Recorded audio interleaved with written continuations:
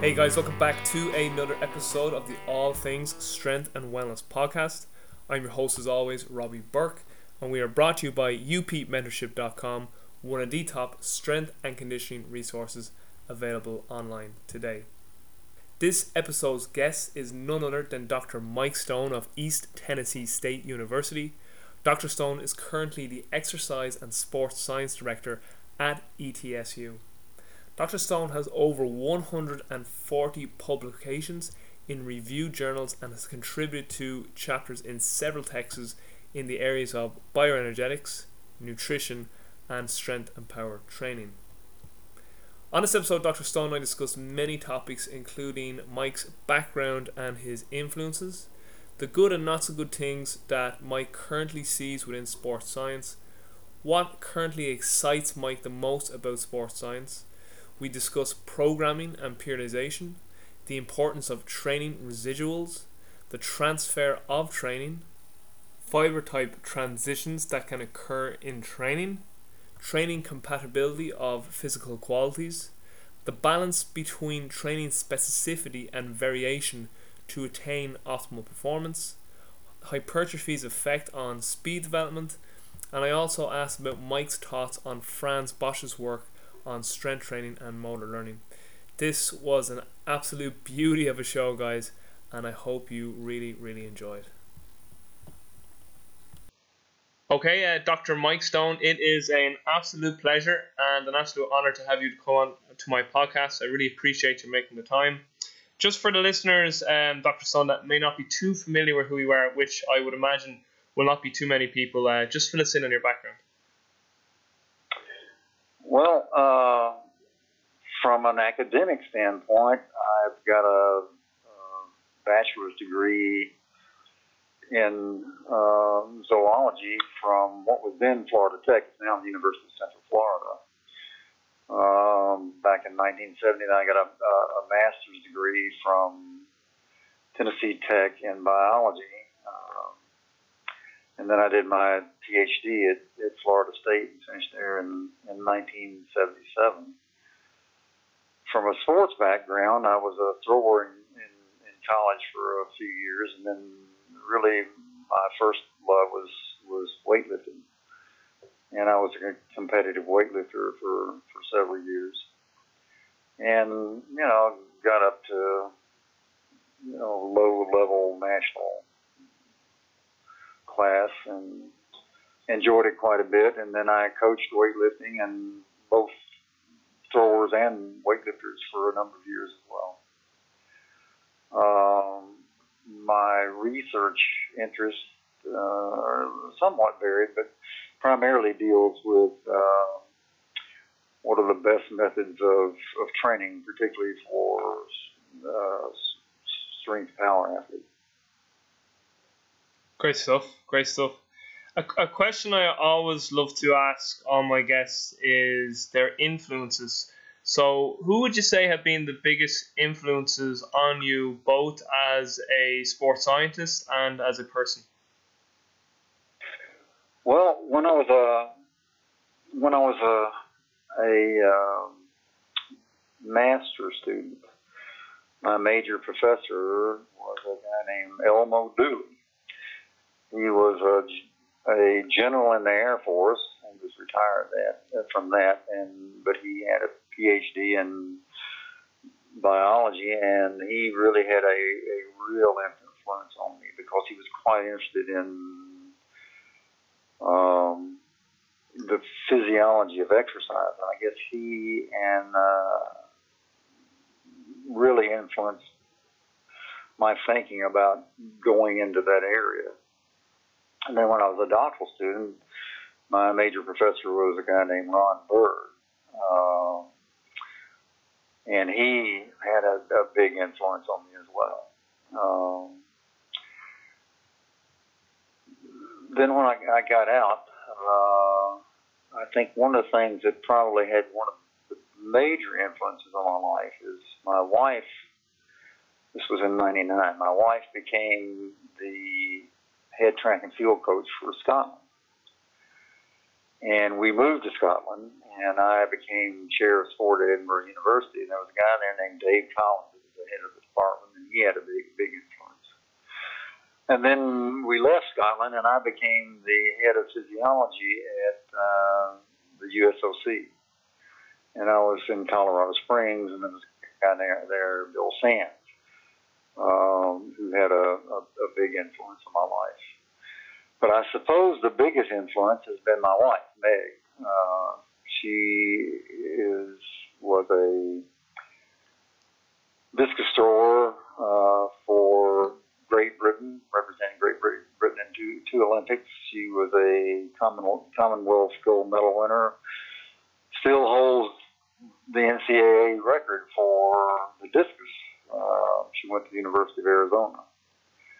And she has been a major influence because of her work in strength and conditioning. She was the first women's strength and conditioning coach at a major university in the United States. And now she's the head of the Center of Excellence for Sports Science and Coaches Education in the Olympic Training Site that we have here at East Tennessee. And she's my best friend, and I was lucky enough to get married to her.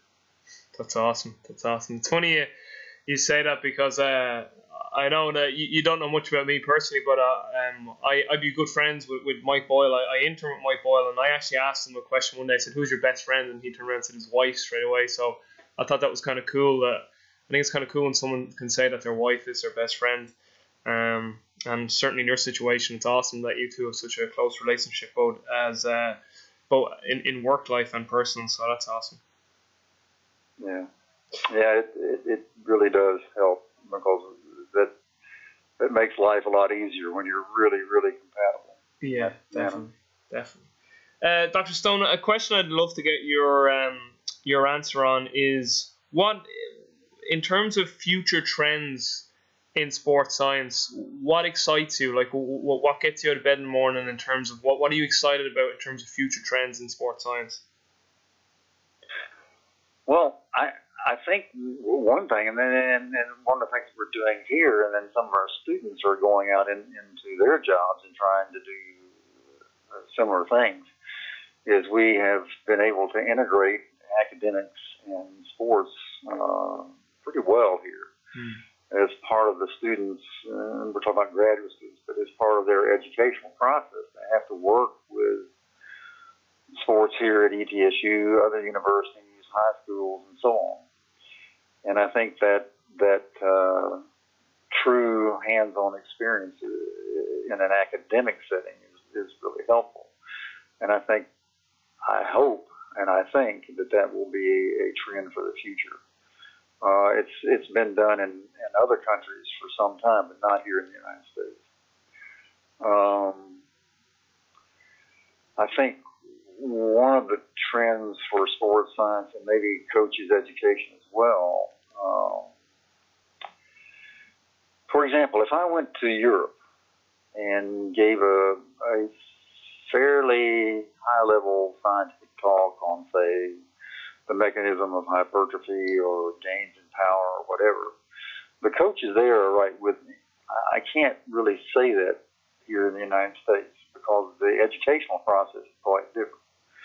And one of the things that I would like to see, and I think will slowly happen, is the educational process of coaches, particularly strength and conditioning coaches, here in the United States is going to change so that there's more of an academic background. For example, I don't know too many people that would send their kids to a medical doctor that hadn't been to medical school, but we do it with coaches all the time, even though they haven't been to school to be a coach. And I hope that changes. And I think it will. Yeah, definitely. Another question I always like to ask my guests, and I suppose you kind of maybe touched on it there slightly in your previous answer.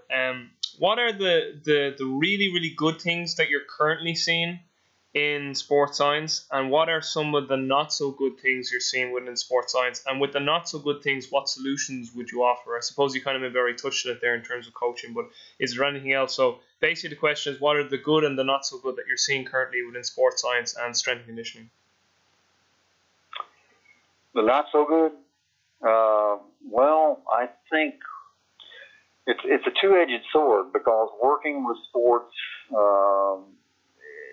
again, that's part of the process, and it needs to be there. However, working with coaches directly can be tough. Convincing them that there's a better way to do things is often not without its hazards. I mean, it's very difficult to walk into a head coach and say, no, you're not doing this right.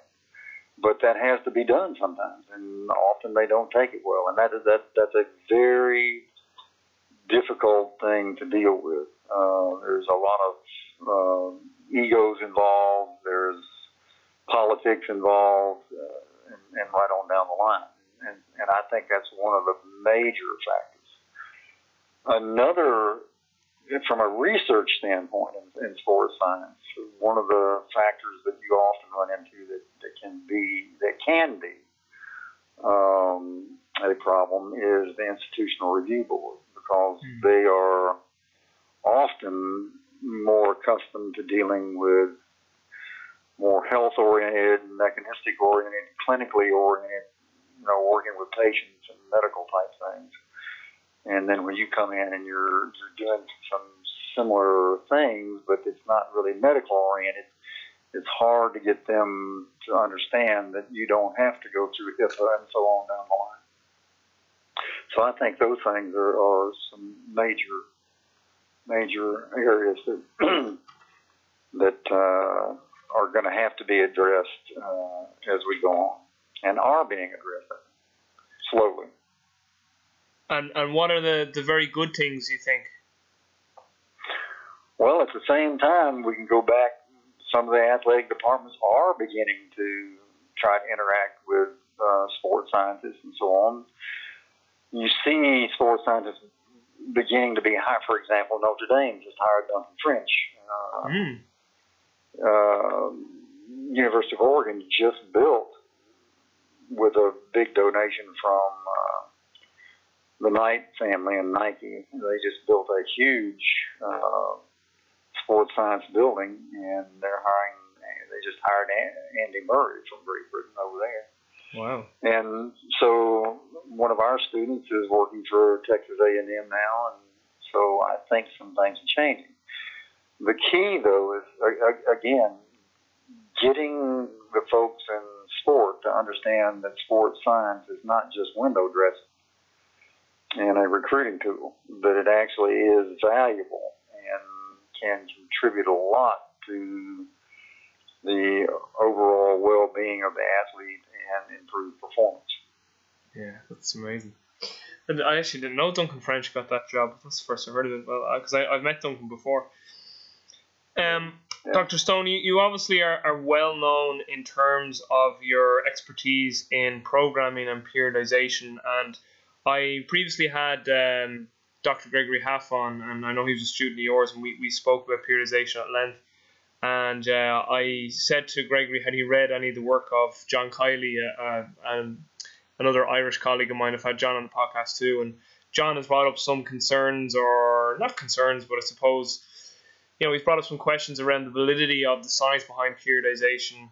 And Dr. Haff, kind of in answer to that, believes that John may be confusing programming with periodization a little bit, and he said to me that I ever got a chance to talk to you to pose the question to you. So just in terms of programming and periodization, do you think that there is some confusion out there between the two, and maybe just for the listeners, just sort of specify exactly what is meant by programming and what is meant by periodization? Yeah, there's no doubt that people confuse the two. In fact, years ago when I first started, it confused me as well. But periodization is a conceptual framework that deals with timelines and fitness phases. Programming is how you make those timelines, and particularly the fitness phases, work. So programming is basically the sets and reps and the exercise selection that you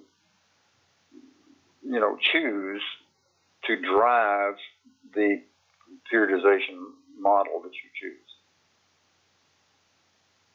Yeah, great stuff.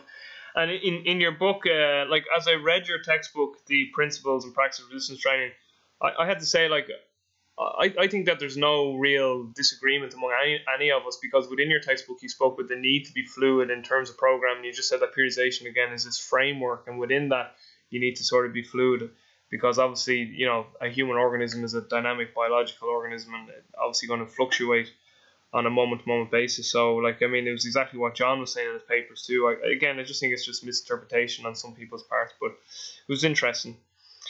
Well, I think John confuses a lot of things here. I mean, people have this idea that the concept of periodization doesn't allow for alterations due to various factors, but that's never been true. Yeah. It is a framework. I think where John and some other people have gone wrong, though, is they have carried that too far into, okay, you simply go in and do what you feel like doing that day, which is probably also a mistake. For example, there's this idea that if you're not feeling good that day, that, okay, you go in, you automatically change your workout. But if you think about this, and we have asked and observed and observed, often you go in not feeling quite up to par, but you start warming up, and lo and behold, you end up having a good workout. And that happens to a lot of people on a regular basis. So you've got to be really careful about simply going by how you feel. Do you think that, like, objective readiness indicators like HRV can help more in that process? Or like looking at counter move vertical jump for more neurological fatigue or certain things like that? No, and I'll tell you why. Please do. We have looked at those things when I was at the Olympic Training Center. We looked at those things. We have looked at them. The counter movement jump has many components to it, not just the height. There's impulse, there's rate of force development, et cetera. Time to take off. And there's also an arousal aspect to that.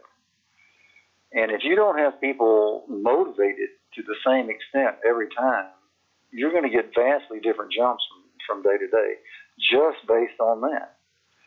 And so you've got to be real careful about that, because your arousal level can change as you warm up, as you get into a workout. It can change the other direction if you're just doing a vertical jump. So you can, again, if you're doing it every day, where it becomes ho-hum. For example, people become unmotivated to do that vertical jump because it becomes passé day after day after day. You can get in real trouble doing that. Do you think... we have seen that over and over and over. What do you think about certain programs? Like, there's a powerlifting coach, Mike Teixeira, and he would extensively use the RPE scale. So again, he obviously has a program and obviously has a periodization template in place, but he would give you the option of using RPE, so that someday, like, you could hit a weight one day and it feels like it's an 8 out of 10, but you go in the next day, it might feel like a 9.5. And usually the RPE correlates with what reps you have left in the tank. Would you think maybe that has a place as well? So in that way, you're not... Again, you don't know until you get into the workout and you warm up. Yeah. And one of the things that we do, and most people do, is we give the athlete a range. Yes. There. So, okay, you should hit between like 80 and 85% today. Yeah. Or 90 and 95%, depending upon what the rep range is. Yeah. And so, you know, they can go a little bit lighter or a little bit heavier. But again, you've got to wait until the athlete really gets into the warm-up to see where they're able to go. If they're still not feeling quite, I mean, if there's a gravity storm in there, obviously, you know, and the warm-ups really feel heavy and the athlete's not up there, you go lighter. If they're feeling really good, you go heavier. That's been done for years and years and years. And if you're really, really feeling bad, obviously you've got to, lighten up even more than the intensity range would suggest. Have you looked at velocity-based training for any of that as well? Like, I know you're saying you're using a range there. We've just completed one study, and we've got a few others going. Cool. So far, we haven't seen anything there yet that really blows us out of the water. I mean, it's an interesting aspect, but I'm not sure from a practical standpoint it's any better than what we were doing before. Yeah. And just it's just what I'm saying is it remains to be seen. Yeah. Just for the listeners too, on page 270 in your textbook, you have a section called periodization versus programming, and you pretty much touch on this idea, and you bring up sort of something that Mel Siff spoke about. Again, this idea that need to be fluid, but again, you don't want to throw the baby out with the bathwater. It still wants a sort of conceptual framework in terms of periodization. So you did cover that very well in your textbook. I remember reading that specific section saying that like this is, I think everyone would agree with this if we all sat down in a room and discussed it. A really, really interesting area in sports science, Dr. Stone, and you did touch on this in your textbook too, and it's an area I've been that a lot of people are actually speaking about, is this idea of fiber transitioning. And there also seems to be this mechanism that a lot of heavy strength work can actually change your type 2X, or formerly known as type 2B fibers, to A. And then that would have been a D training or more power related training that they reconvert back into type 2X. And I think a friend of mine, Daniel Martinez, has mentioned that this is called a bimodal, this bimodal mechanism. So do you maybe just want to touch on this mechanism, and is there any sort of theoretical framework of why this might happen? Yeah, it's pretty well established now that at least within the type 2 sub-fiber types, that if you increase the volume of training, and it doesn't matter what type of training, it can be sprinting or weight training, whatever, if you increase the volume enough, you get a transition from a faster fiber 2X towards 2A. And there's even some information that maybe even towards type 1, but that's still up in the air. So as the volume goes up, you get a shift. As the volume comes back down, you get a shift in the other direction. And it's interesting because, sedentary people tend to have more 2X fibers. They just don't use them. But that shift is the basis of both tapers and planned overreaching. The mechanism underlying that is still being elucidated, but basically it's known that it involves some intercellular signals, the primary ones being mTOR, that's mammalian target of rapamycin, and AMP kinase. Those are two different intercellular signals. mTOR is responsible for increased protein synthesis, and it's a primary intercellular signal that deals with hypertrophy and muscle growth. AMP kinase, on the other hand, is an intercellular signal that deals with everything from glucose transport to the shift in myosin heavy chain towards a slower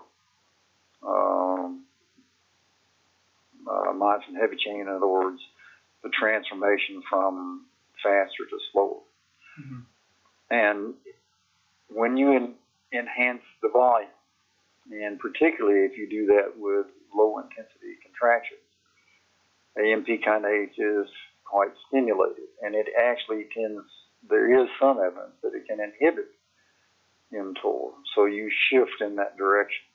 When the volume comes back down, AMP kinase is not as stimulated, and you shift back in the other direction. if you plan things out, you can make that happen. Is there a super? Actually, get a boost. Is there any? Oh, sorry. Go ahead. Well, one of the things that happens, if you think about strength training, through strength training, you make some alterations in the nervous system that may be beneficial, and you make some alterations in the cross-sectional area that may be beneficial. Mm-hmm. With an increased volume of training. When you decrease the volume, those adaptations tend to hang in there longer than the change back in myosin heavy chain. And so therefore, when you decrease the volume, you end up with a faster, bigger, stronger, easier activated muscle. Wow. So again, that's the basis of a taper, and it's also the basis of what's called planned overreaching. Yeah. And is there any evidence? I suppose that's maybe what you just touched on there. Could be seen as some evidence. But is there any evidence of like a super compensation effect? Like, do any like A's turn into X's that weren't previously X's beforehand? Well, there is some evidence for that. Anderson and Agard and several other people have shown that there does seem to be a super compensation effect in terms of 2X's. However, a lot of that deals with whether you got a good baseline to begin with. Mm-hmm. And so there's still some questions about that. But yes, there is some evidence there may be a super compensation effect during a taper. Another question, and I've really always wanted to ask someone of your level of knowledge on fiber transition, is you can read some kind of conflicting literature that they seem to always say that the fast twitch fiber can convert to a more slower twitch fiber, and then when asked the question, well, can a slow twitch turn into a fast twitch, there seems to be a lot of like disagreement. That a lot of people say no, that really doesn't happen. Other people say it potentially could happen. Is there any evidence to see a type 1 turn into a 2A or a 2X? Well, probably more so 2A. That's a difficult question. Most of the evidence would say probably not. There is a bit of evidence here and there, though, that's kind of intriguing that says, maybe. But what maybe, the fiber typing is not as clear-cut as people think because there are also hybrids. Yeah.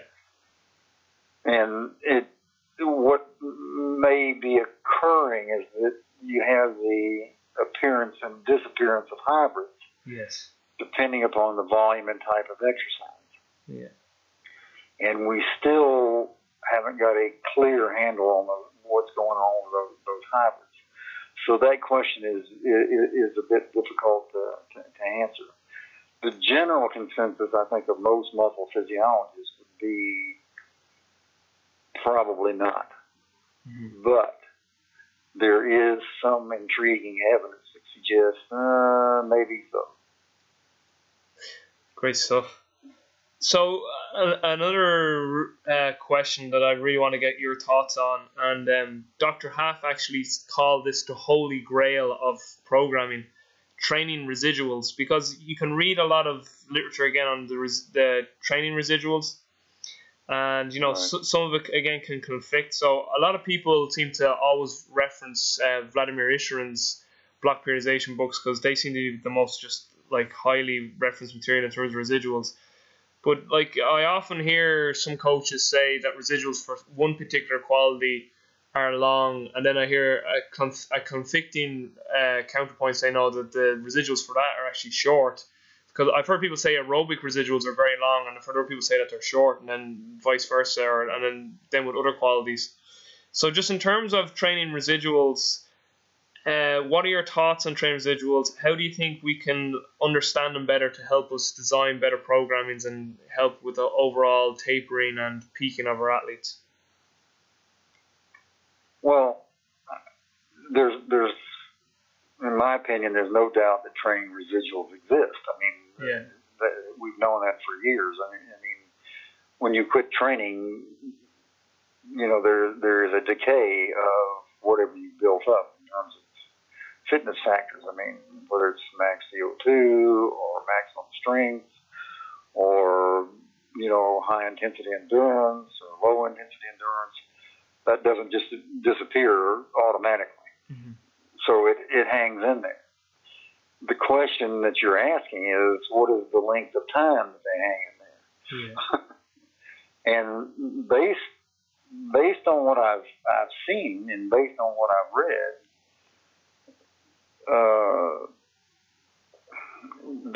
there is a difference, and it can be quite a marked difference in how long some of those things can hang in.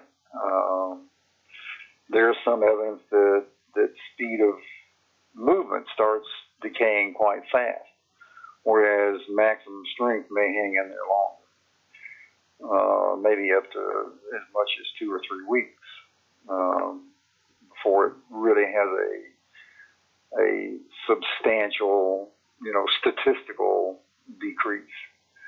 Now, on the other hand, velocity doesn't. Aerobic power probably does not hang in there that long, max VO2. So strength hangs in there a long time. Rate of force development is probably one of the most sensitive, at least we found this and some other people have. Rate of force development is very sensitive in terms of volume effects and in terms of lack of training. It decays pretty quickly. Mm. And so, yes, there are residual effects. Not every residual has the same decay rate. And so when people talk about preparedness or the potential to bring people to a peak for the taper, what you're probably looking at is a combination of the degree to which they built fitness factors and the decay rate for those fitness factors. And it's probably a summation of those things that allow you to get to a peak. The interesting thing, the interesting questions become, if you train a certain manner, does it change the decay rate? Mm-hmm. It obviously changes how much fitness you have, but does it change the decay rate? And I don't think anybody knows that right now. And then there's the factor of fatigue on top of that. Yeah. So there's a number of factors there that you have to play with, and that's why coaching is still an art. Yes. And because we don't have complete answers to that yet. Like with the residuals, I suppose context needs to be taken into consideration in terms of the individual that you're speaking about. Like, surely someone who has, a longer career in terms, let's say, of strength development, their training residual of their strength surely would be longer than a beginner or somebody you class as a beginner. Like, their decay rate surely would be longer, would it not? Yeah, Steinhaus showed that way back in the 50s. Yeah, yeah. Although he was using isometric strength to measure it, but nevertheless, that there is some evidence of that. Yes. Mm. And as I say, you would assume that people who are better trained, their decay rates might be a little bit different. Yeah. So, and not only that, but there might be different kinetics at different points in that decay rate. In other words, it might start off slow and then all of a sudden take off. Yeah. So that's not known. There's a lot of things that are simply not known because we haven't measured them yet, and no one has attempted to measure them yet in a really logical, good, well put together series of studies. Let's get on it, Dr. It's very difficult, and one reason is because it's very difficult to do. I mean, you're talking about making a lot of serial measurements. Yeah. And at what point does that start interfering with the athlete's training? So, very true. Very true. Moving on from residuals, another sort of related topic, and I love speaking about this, and again, it's another area I really want you to elaborate on and give your thoughts, is training compatibility. So the compatibility of different qualities. Again, there seems to be slight disagreements with certain people. So, for instance, I know a lot of people who would quote Ishran's work say that a lot of alactic abilities don't go very well with lactate abilities or glycolytic abilities, and yet in some other texts they say that they do go together. And I guess maybe it's just there is a misinterpretation maybe of certain things, probably more so than anything else. What I kind of see in my mind is that surely there's a certain threshold where like qualities can go together, but if they cross a certain threshold, so for instance, obviously if you're a powerlifter and then you start incorporating a marathon runner's volume of running, that's definitely going to impact your strength. Whereas if you were just doing very low level aerobic kind of work at a very low threshold, surely that would then enhance recovery and not be detrimental to your strength. So in terms then of just training compatibility, what are your thoughts on that? Well, let's take the example you just gave.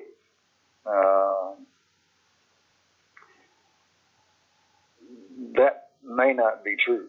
There probably is a threshold. But for example, Hakkinen has a paper out showing that as little as about a mile twice a week statistically altered rate of force development. In other words, it decreased. Mm-hmm. Because as I say, rate of force development is very, very sensitive to what goes on. Mm-hmm. So it may very well be, and that may not be a function of the volume, but rather the type of exercise. And so you've got to be very careful as to what may or may not be compatible. Yeah. But also, and this is one thing that a lot of people don't realize that Ishran actually said, and that we've also said. If you take block periodization, which is also called phase potentiation, there are, in fact, two types. There's what people traditionally think of in terms of block periodization, and that is you've basically got a quite unidirectional type of approach. Yeah. That doesn't mean all the training is always completely compatible, but that means that everything that is incompatible with your primary goal is really de-emphasized at certain times. Mm-hmm. And so that appears to work very well with sports that you might say are not multifactorial, like powerlifting, like weightlifting, like throwing. I mean, you don't have all kinds of things to think about. Yes, there is some recovery involved in it, but not like it would not like would take place with basketball. Plus, you don't have all the different moves that you have to make. And if you think about powerlifting, you got three. You got a bench press, you got a deadlift, and a squat. And that's what you got to work on. And those things, at least in terms of the squat deadlift, are pretty compatible. Distance running is not compatible with it. Probably going out and playing basketball 4 or 5 times a week is probably not going to be compatible with that. Mm-hmm.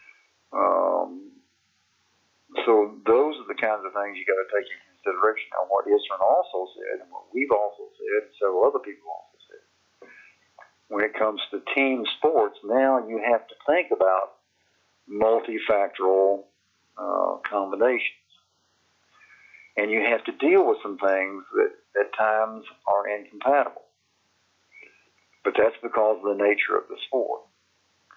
And so there's still some emphasis and de-emphasis, but now you've got to do many different things. So you've got the sport practice itself. You may have, for example, in a soccer football, you may have some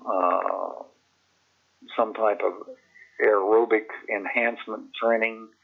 It might be some longer distance running, but it might be short-sided, small-sided games. It might be, intermittent running, it might be interval training, it could be any number of things. And then you might have some, the typical sit-ups and flexibility work, and then you've got some weight training on top of that, and then you've got skill practice, you've got shot practice and so on down the line. So those things have all got to be put together in some type of program, and sometimes simultaneously. The key to it is what are you going to emphasize and de-emphasize at certain times during the program. And so that, I think Isrin, if you really go back and read what he's talking about, he does address those things, especially in some of his later writings. He definitely does. Yeah, and it's to be honest, it's exactly how I program. And Dr. Half spoke about this. He kind of basically described it as a continuum. At one end of the continuum, you have pure block periodization, whereas you spoke about has this a unidirectional loading where you saturate a quality, and then at the other end you have the concurrent model where there's no real emphasis. And his whole thing was that if you just bring that to the center and you just basically have this kind of modified block model where you emphasize a certain quality and you maintain the other qualities, and still have your phase potentiation in that each block is a foundation for each successive block. So it's exactly how I program as well. And I suppose it's very similar in a way as well to vertical integration from Charlie. I know Al Vermeil was a very big proponent of Charlie, and Al would always say, always keep a thread of everything in your program, but just always shift your emphasis around. Well, that's basically what should take place, is that you shift emphases. And as I say, in what you might, one end of the continuum like powerlifting, you haven't got nearly as many factors to shift around. And so you can have a more unidirectional blocks at that time. There's still emphasis and de-emphasis, but it's more of a volume emphasis and de-emphasis. There's not so much problem with the compatibility of doing so many different things like, sports practice and et cetera, yeah, as you would have in football. And I'm talking about soccer. yeah, the real football, not a hand egg as we call it over here, American football, hand egg. Yeah. Right. Well, I lived in Scotland for quite a while, so it caught on, and it makes sense to me. Yeah, definitely. Another question I'd love you to touch on is the transfer of training effect. And also, Franz Bosch has been pretty popular lately. I've had Franz, he was actually my latest podcast went up, and Franz is obviously, he's putting forth more so the motor learning aspect of performance, whereas I think a lot of our previous sort of discussions all centered around developing physical capacities, and whereas Franz is kind of looking at, training and the transfer of training more so towards like, contextual movements and, specificity versus variation in training and whatnot. So in terms of the transfer of training and also the motor learning aspect of the transfer of training, what are your thoughts on that? I saw Franz Bosch over in Japan recently, and he let's just say that the people there, it was at the International Society for Biomechanics and Sport, and I don't think the people there received it too well. I think he is missing a lot of key elements in his approach. In my opinion, I don't think he really understands specificity that well, because specificity is more than just the movement pattern. It deals with rate of force development. It deals with what you might term more physiological aspects like intercellular signals. It deals with tissue architecture and on down the line, and simply trying to enhance a movement pattern doesn't address all those issues. And and I'm not sure some of the things that he suggests to enhance those movement patterns work as quite as well as what he thinks they do. And I'm not, you brought him up. I'm not picking on him. Yeah, no, in general, no. but that basic idea, it just doesn't hold water when you really critically analyze it, because there are so many other factors that are involved. And if you look at the evidence that is out there, there is no doubt that strength plays a major role, because there is study after study after study. I mean, for example, the recent review of the literature by Seitz showing the strong relationship between maximum strength and sprint performance.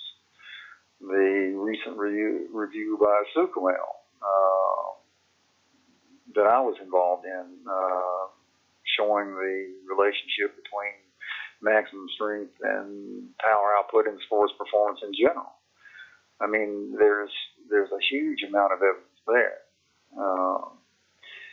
And if you take the trend that's advocated by Franz Bosch and a few other people, it's basically you really don't get strong. I mean, and I hate to say that, but the way that they approach strength training is at such low level that you never really become truly strong as a result of that. And so that doesn't fit the evidence that's out there. Yeah, like that's good to get your thoughts on that as well. Like, I'd like to get your thoughts on. You do see a lot of guys who can shift a lot of load in weight room exercises, but then they struggle to transfer that then into their sport specific movement. So, what would you suggest would be a way to increase the transfer training in that regard? And conversely, you can often see guys who are very strong in terms of executing their sport-specific skill. Like, you'd often see guys saying, "Geez, he's very strong out on the pitch. You can never get a ball off him." But then in the weight room, they're very average at best. So I think a lot of people and Dr. Half actually made a good point on this. He thinks that people are very isolated. When you say strength, people automatically think about squatting and deadlifting and benching. But Dr. Half was saying there's many ways to create strength. So like, again, there's been a history of track athletes who never lifted a weight but were super strong though. If you actually did bring them into a weight room and said lift a weight, and they'd actually lift quite well, even though they never did any specific weight training. Well, genetics is still the largest factor. Yeah, without a doubt. But that I've got to take a little bit of issue with that. Yeah, no, please do. This is why you come on. Everybody says, yeah, there are lots of those athletes. There's not. They're really exceptions. And you will be hard-pressed to find a lot of athletes. In fact, many of those athletes that said, okay, I never lifted a weight, I've seen them in the weight room. I've actually seen some of that. I'm not going to throw them under the bus, but I have seen them there. So, I don't lift weights, but then, yeah, they do. The other thing I want to get back to is the genetics thing, that people... genetics is a huge issue in sport, and read the sport gene. It is the major factor, without a doubt. Training also plays a large role, but if you've got the right genetics, and there are two factors there. One, do you have the physiological linked aspects already? But there's a second factor that people often overlook, and that is genetics also, to a large extent, prescribes the window of adaptation. And some people have a much greater window of adaptation than others. And what you find, in fact, Bouchard showed this years ago, what you find is that the people who really make it to the top have both of those. They have the genetically linked factors, and they have that large window of adaptation. And that's often overlooked. And so what you deal with on a large in large populations of sport is development at very best, is developmental athletes. You aren't dealing with the people who have those two traits. Those are the people who end up at the Olympics, and that's not most of the athletes. But if you take a look at those athletes, if you look at them very closely, you will find that they have the traits that everybody else aspires to. They are strong. They have more type 2 or type 1 fibers, depending upon the sport, and so on down the line. Mm-hmm. And it's been, if you really get into the literature and take a look at it, you'll find that over and over and over. So, what you're talking about, I think, are exceptions. Yeah. No, it's great to get. I know that you are a big proponent of strength, and it's just good to get your thoughts, because, again, a lot of people lately, I suppose, have been talking more about these other models that have been proposed forward. What people don't realize, and I think that's one thing that probably Dr. Half was talking about. Typically, people, when they think about strength, they think about how much can you lift. Yeah. They don't think about all the things that come with that. Yeah. For example, people who are stronger have higher rates of force development. Mm-hmm. People who are stronger have higher power output. People who are stronger tend to have faster velocities of contraction. People who are stronger tend to be able to hold positions better. Mm-hmm. And so on down the line. And it goes on and on and on. And so strength is not simply how much can you lift. It's a vehicle for many other characteristics that come with it. And so, you say, I know somebody that can lift a lot of weight in the weight room, but they can't run very fast. How much do they run? Yes, yeah.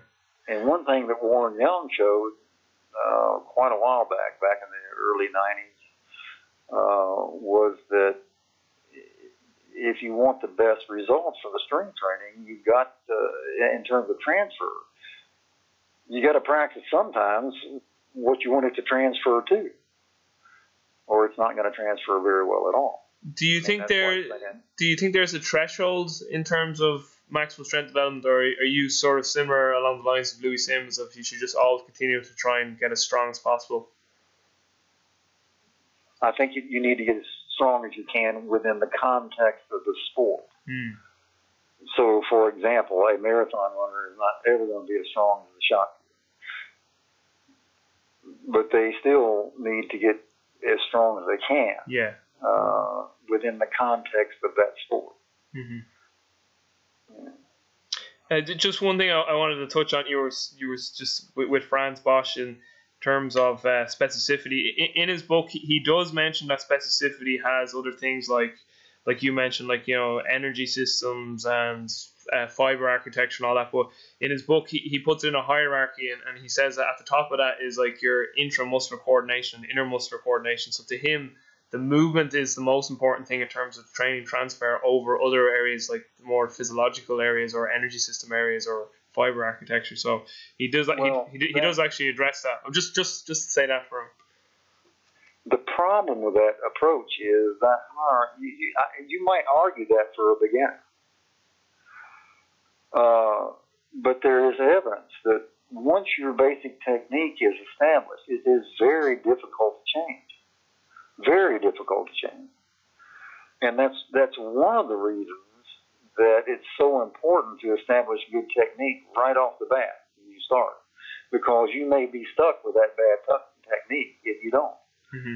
And that there is good evidence that you can establish pretty much reasonable technique in most sports in a relatively short period of time. Certainly your technique is largely established in the first 3 months to a year. And after that, it's going to be very difficult to change it. So if you think about his hierarchy, if your technique is established and it's difficult to change, then why do you continue to work on it? Well, what I would say, let's look at these other factors, because now at that point, they're going to be much more important than what you can do with your technique. Yeah, but what I would say is in terms of what Franz is talking about, he brings up this model of fluctuators and attractors, so that, for instance, when you're sprinting, like your body, even though you have like you have a global technique of your sprint pattern from a central standpoint, your peripheral your peripheral sensory level still has to adapt to whatever way your foot contacts the ground, like in milliseconds. So he's big into like this attractor and fluctuator model in terms of complex biological systems and having to adapt like instantaneously to the environment. So that's why he would argue he's trying to set up some of his exercises like that so they'll have more transfer in terms of sprint performance anyway. And he talks about the degrees of freedom from Neil Bernstein and all that. So that kind of way that. Well, like I say, if you look at the evidence, that doesn't stand up. Okay, and I mean, there's no doubt that happens. But the point is, it's going to happen anyway, regardless of whether you continue to work on those things. There's just a study that's come out, for example, looking at balance training. And you know what they found? A high degree of specificity. Yeah. A very high degree of specificity. So if you work on, balance on one leg standing on a boat ball, that doesn't necessarily transfer to a soccer field where it's not soft. Yeah. And you're not trying to maintain your balance. Yeah. And it just came out in Sport Medicine. It's a review of the literature. And when you start looking at these things critically, they don't quite stand up. And that's why I say we need to get back and look critically at what's in the literature. Mm-hmm. And also from a practical standpoint. If that worked that well, where are all those athletes that are doing it? Yeah. And I don't see them. Yeah. But I do see athletes that are in the weight room doing squats that perform better and that are elite athletes. I do see athletes that are performing clean. I do see athletes that do, any number of things, both in the weight room, on the track, and so on, that I don't see in terms of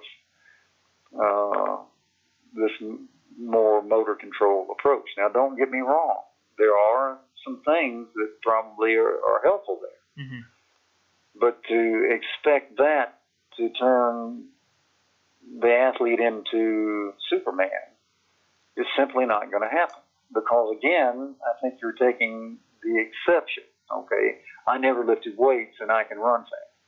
You're taking the exception and using that as the rule rather than the other way, taking the people that the other 99% that are not the exception and how they got there. Yeah, well, just so for anyone who's listening, they're clear. I fully agree that strength is underpins all the other physical qualities, and that strength development is very, very important. And what Dr. Half brought to my attention was that strength can be developed in different ways. Like, again, when you think strength training, like you alluded to, people automatically think, oh, your squat has to be this much, and you have to bench or military press or deadlift this much or hang clean this much. And Dr. Half was saying that's one way to develop strength. Because like other people can develop strength in many different ways. So what he was saying was that even with those athletes you say who don't lift, and even if they truly didn't lift, he says they developed their strength through whatever it was they did, throwing or sprinting or gymnastics. But he says they were still strong. They still had a strength foundation. So he kind of just alluded to being more, sort of not being so narrow-minded in your sort of thought process of what is strength. So he was still saying that strength is very important. I would turn that around and say that if you look carefully, if you carefully consider what's going on, I would say the narrow-mindedness is the other way around. It's the people who don't want to do strength training, and that seems to be the trend. Is let's don't do that to the detriment of the athlete. Oh yeah, definitely. Yeah. But the thing is, are there stronger people out there? Yes, there are those people, but it's because they have the right genetics. I promise you, if you want to get strong, if you really want to get strong, you've got to, at some point, lift heavier loads. Mm-hmm. You have to. Mm-hmm. Now, you can get some loading by, things like depth jumps and plyometrics. But it's not going to approach the same loading that you can get in the weight room. Yeah. So if you really want to be strong, at some point, somehow, whether it's in the weight room or somewhere, you've got to lift heavier loads.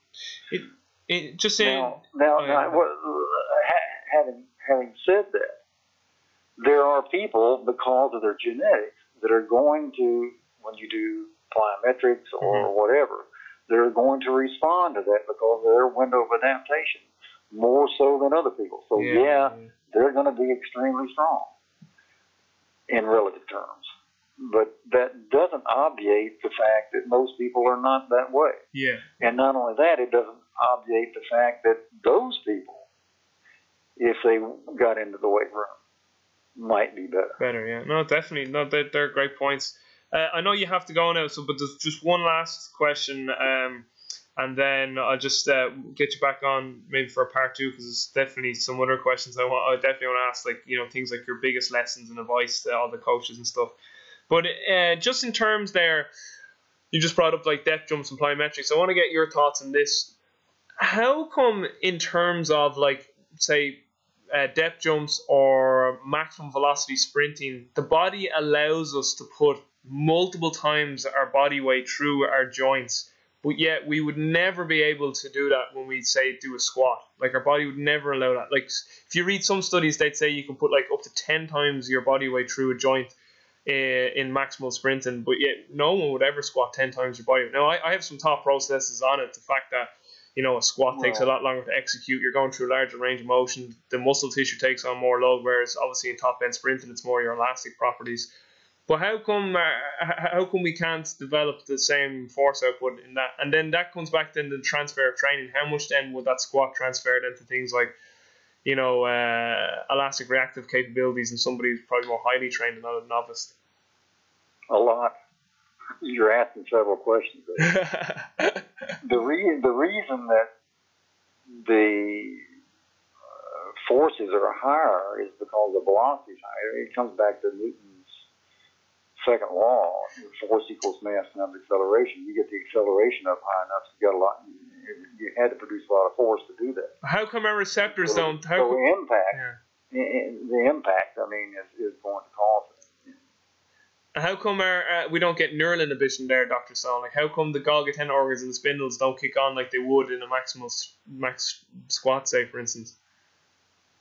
Well, because you got a time frame that doesn't allow it to completely. I was thinking, completely, and that's part of it. But what people forget about the squat, the slower squat, is the velocity may be low, but the rate of force development it may be way up there. And so that's the part that carries over. Great point, yeah. And people forget that.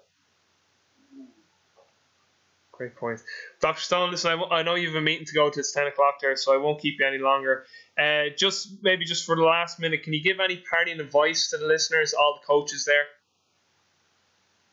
I'm sorry? Could you give any parting advice, like to any of the coaches or future sports scientists, any advice you'd give to anyone? Well, I think one of the primary things, and unfortunately you can see this on the internet, you can see it all over the place, is people have begun to forget how to go through critical thinking. And that is, is it logical? What's in the literature? How does the literature disagree? How does it agree? What factors have been left out? Are these really decent studies or are they poor studies? And so on down the line. And we've got to get back to that. I mean, really, we need to get back to good, evidence-based, sound reasons for carrying out the programs that we carry out. And if we do that, everybody will be much better off. I mean, that's what should be driving coaching. I see that much more in Europe than I do here. Great stuff. Dr. Stone, thank you so much for your time, and hopefully I'll get you back on for part two, because I have lots more to speak about, and I'm sure you have lots more you'd love to touch on too. That was a fantastic hour, and I really, really appreciate it.